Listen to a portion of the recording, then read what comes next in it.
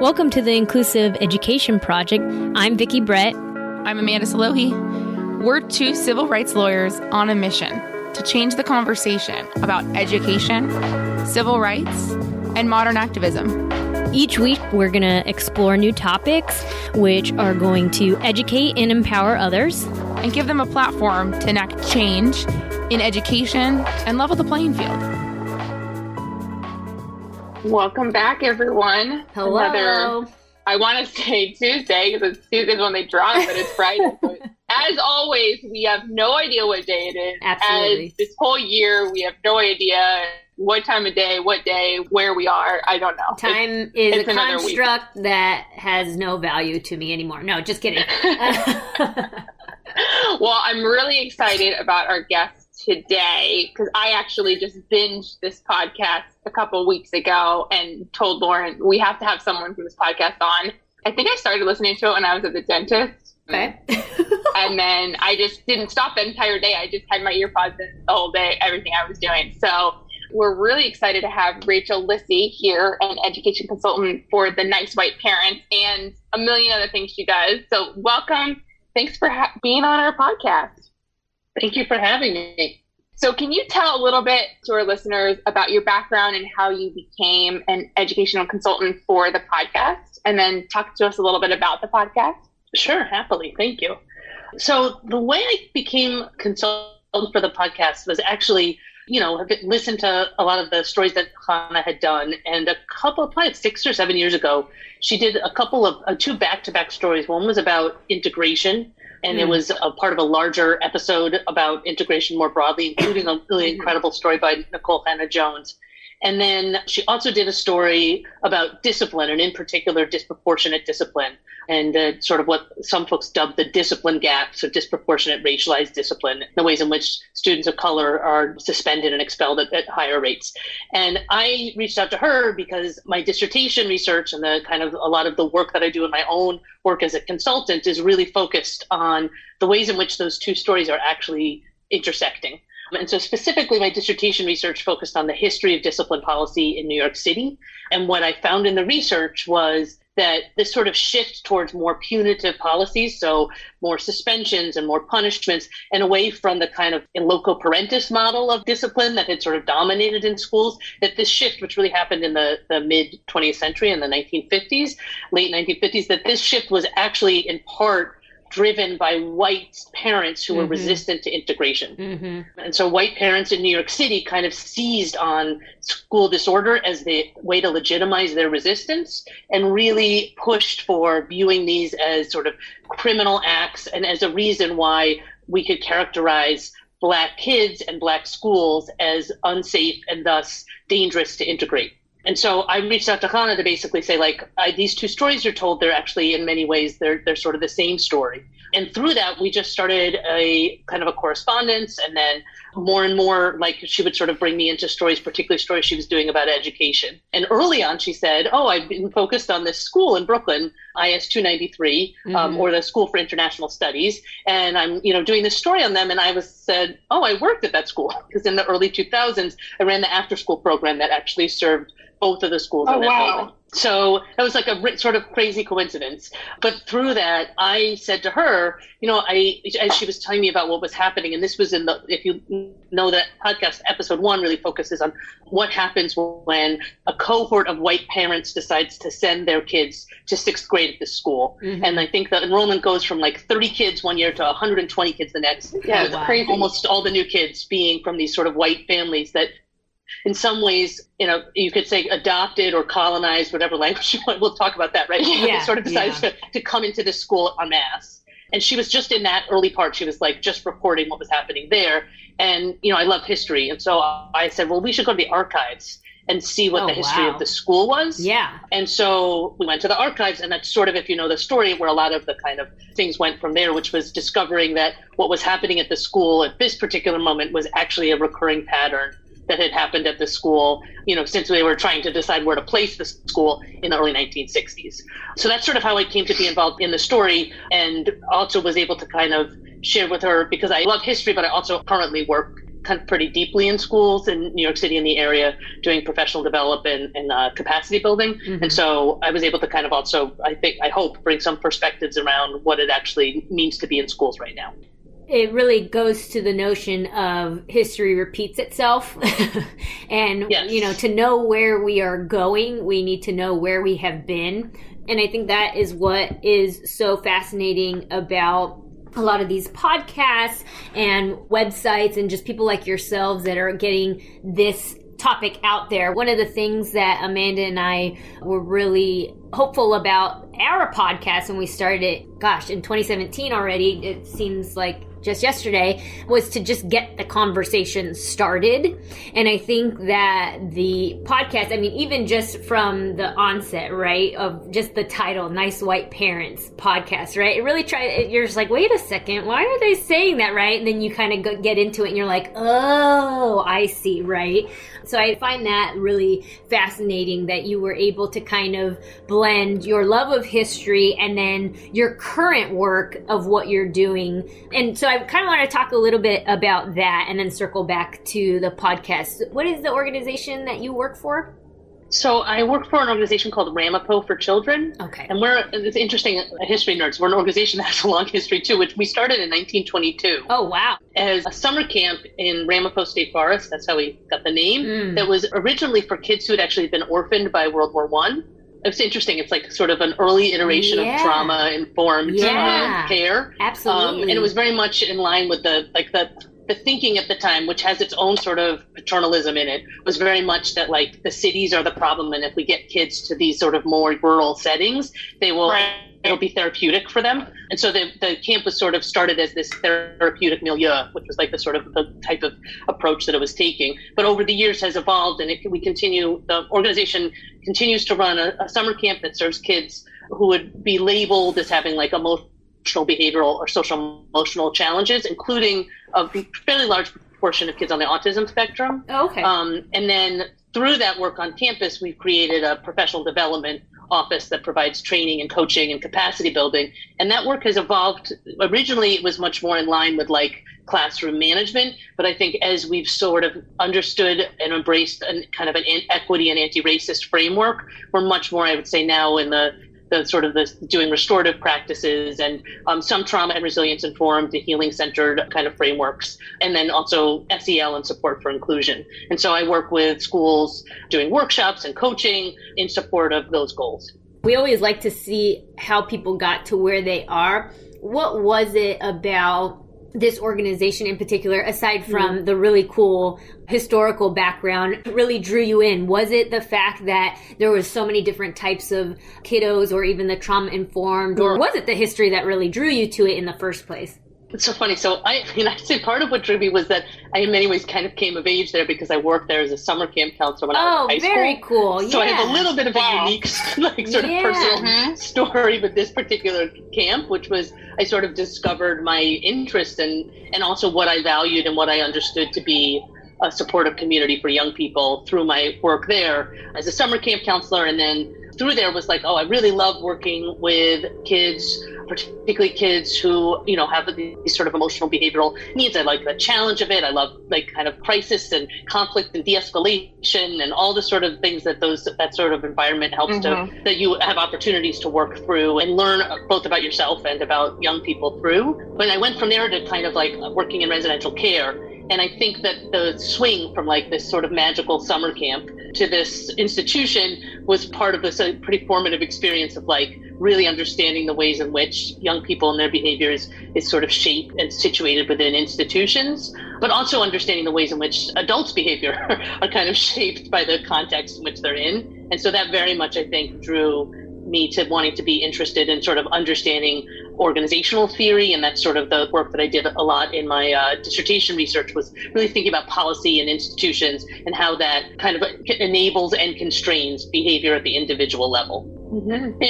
Do you find in your work, even beginning as a camp counselor and then going into everything you've worked so far, you find a lot of connections between the lack of support that a lot of these kids have at school and kind of how they end up needing this kind of care? Yeah, I mean, I think it's really complicated, right? So it's the lack of support that the kids have. It's the lack of support that adults have. It's the kind of mindsets that we bring to the work. I mean, I definitely would say that part of what drew me to Nice White Parents was the work I've done about kind of trying to confront my own white identity and understand how much of my early work really was thinking about kind of kids as broken and in need of being fixed, and my role as someone who could be like a good savior and helper, and sort of kind of unpacking a lot of those ideas. And instead, I think really trying to shift to understand, how do we create communities where we are doing with, not to and for? Like, how do we create environments where we can kind of learn together and understand that, like, none of us are all fixed and we're all kind of broken in a beautiful way. And, I think that was all there, but I didn't have a kind of a language or a framework or a consciousness to understand it. And I think I have deepened, and my work has deepened as I have understood that it's not just that schools aren't meeting kids' needs, which is true, but also, like, what are the systems and the ideas out of which schools have been shaped, and those ideas we have about, sort of like the deficit models that we bring to the work, and the, what the sort of what's normal, and the kind of labels and pathologizing, all those things that sort of can play out in those environments. And I think to understand personally that it's like how liberating it is when you can see beyond that, both for yourself and for the young people in the communities you create. I think that is something that Amanda and I, strive to do. And it's difficult at times simply because as attorneys in this area of special education, we're focused on one case at a time. Like, obviously we have multiple clients, but I think that these kind of bigger organizations that are able to really look at their communities, and it all starts with local support, right? And for you to kind of have found, and it's funny, I was just saying this in another recording about how we split up our lives, so you can really pinpoint the start, right? The catalyst for this area that you found yourself working in now in high school. And how many people can really say that, right? But as you kind of reflect back on your life, you see these big moments of where your life turned. Do you kind of see either the podcast or the work that you're doing now as another stepping stone in like an eventual, plan that you have moving forward? Or are you pretty content with everything as is? Well, okay. I would say, 2021? Yeah. Pandemic life. I don't think anyone is pretty content with For a hot second, right? I forgot. Yeah. Hard to answer that question in this moment. I don't think any of us are really living our best lives right now. I think I do think this blacked out for a second, not realizing where we were because I was so enthralled in the conversation. It is an opportunity, though. I mean, I feel like one thing that I hope we can come back from this. I hope we can be different. And I'm not going to say that I think that schools are going to be transformed and there's some great revolution, but I do think that I hope we can show up at least a little bit differently in the way we do this work. And I do think that one thing that I think was the sort of behind the scenes thing that was going on with Nice White Parents is what is the purpose of public education? Right. And how do we define public education? And do we define it as something that's really just about kind of skill building and credentials and a kind of a piece of something you give your kids that then allows them, it's almost like a type of property you're giving them that they then can take on and move through the world? In many ways, it's like this sort of private good that we compete for. And so white parents, when they look out primarily for the interest of their own kid, that they're just playing within that system. Or do we try to think about education as something that is a public good, that is about our democracy and our interdependence and about what we need from each other as communities? And I do hope that this moment, and both the pandemic and also the kind of the other crises that we've been facing as a country, I hope that it can help us to deepen our understanding of how much we need each other and how much the social aspect of schools, like being in community together, that is so deeply valuable, that I hope this is a moment that can turn us back towards that mission and that goal for schools, because I think that just starting from that understanding of the goal of schools has all sorts of ramifications that change how we are and how we act in those places, and how we show up. Yeah, absolutely. I mean, the goal of schools, a big part is education, but the word education and the concept behind it gets lost often. People think of education as just the K through 12 and then maybe college schooling, right? Not education on a grander global scale of how we all are being educated every day about things. And whether or not we choose to, education is not just, I'm going to read something in a book and I'm going to memorize it. But it is something that I agree. I think I try to be optimistic about the things that we are learning, how we are being educated as communities, as a country, and as the world, that, there's more to education and that we can be doing more to help each other. And hopefully, I want to be optimistic. Yeah, because I think the other thing that to me really stuck out in my own personal experience, but I think also hope comes through in the podcast, is that to truly strive to create integrated, or to shift away from segregated towards integrated structures and systems and policies for schools means it's not easy. Like, it's not you just show up in the same building and all of a sudden everything is great. Right. It's actually hard work. And it's hard work for everybody. And I think part of what the goal of what kind of leaders and educators can do is to show the why of that work, right? Like, that it's worth it.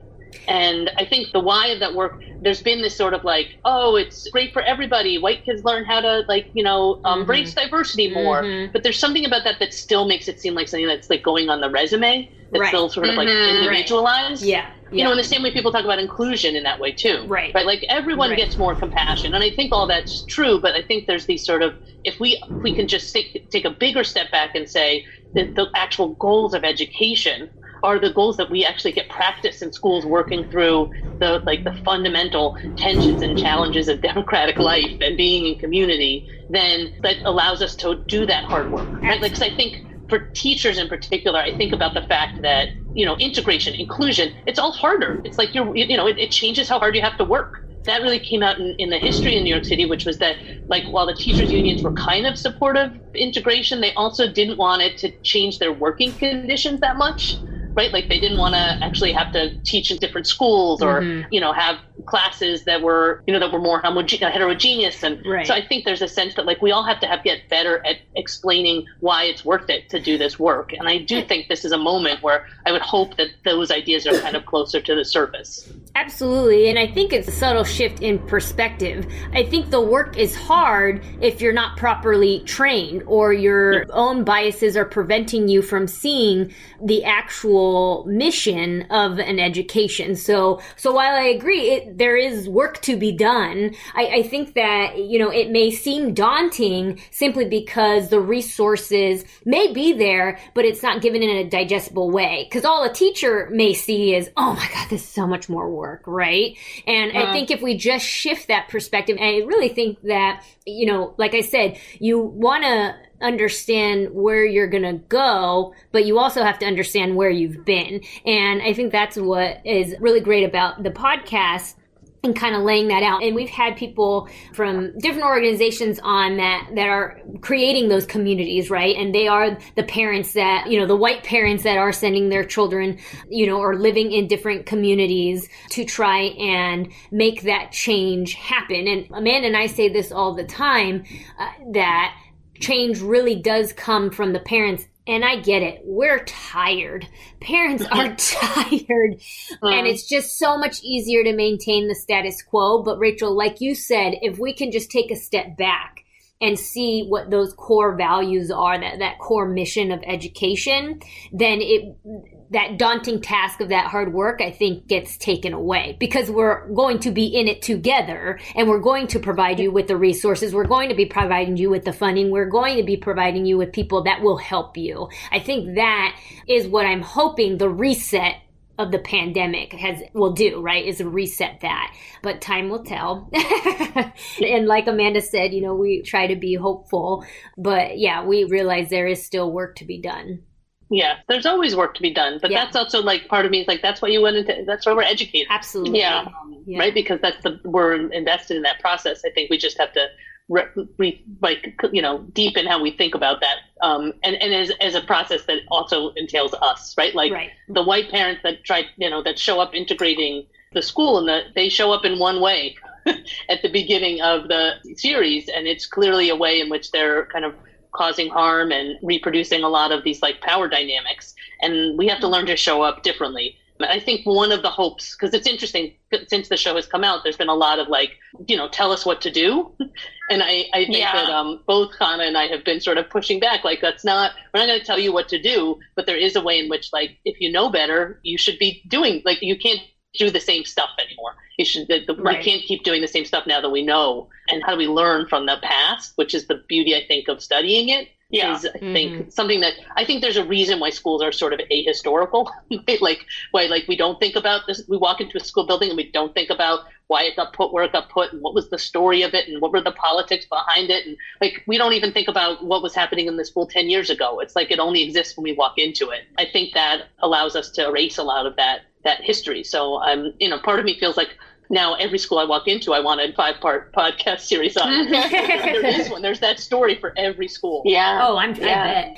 Rachel, how can people learn more about you or contact you? So you can contact me through Ramapo for Children, and you can visit their website at ramapoforchildren.org. And then my address is, is available there, but it's just rlissie@ramapoforchildren.org. And I have a personal website, which is rachellissyphd.com. And you can contact me through that as well. If you want to learn more about like my own personal work, as well as the work of the organization of Ramapo. Fantastic. Thank you so much for taking the time to be on our podcast while we were promoting another podcast that people should listen to, but it has a start and an end. Unlike Amanda and I, we're just going to keep on keeping on. Yeah, exactly. As long as you guys will have us. Rachel, thank you again for your time, and we will talk to you guys next week. Bye. Bye. Bye.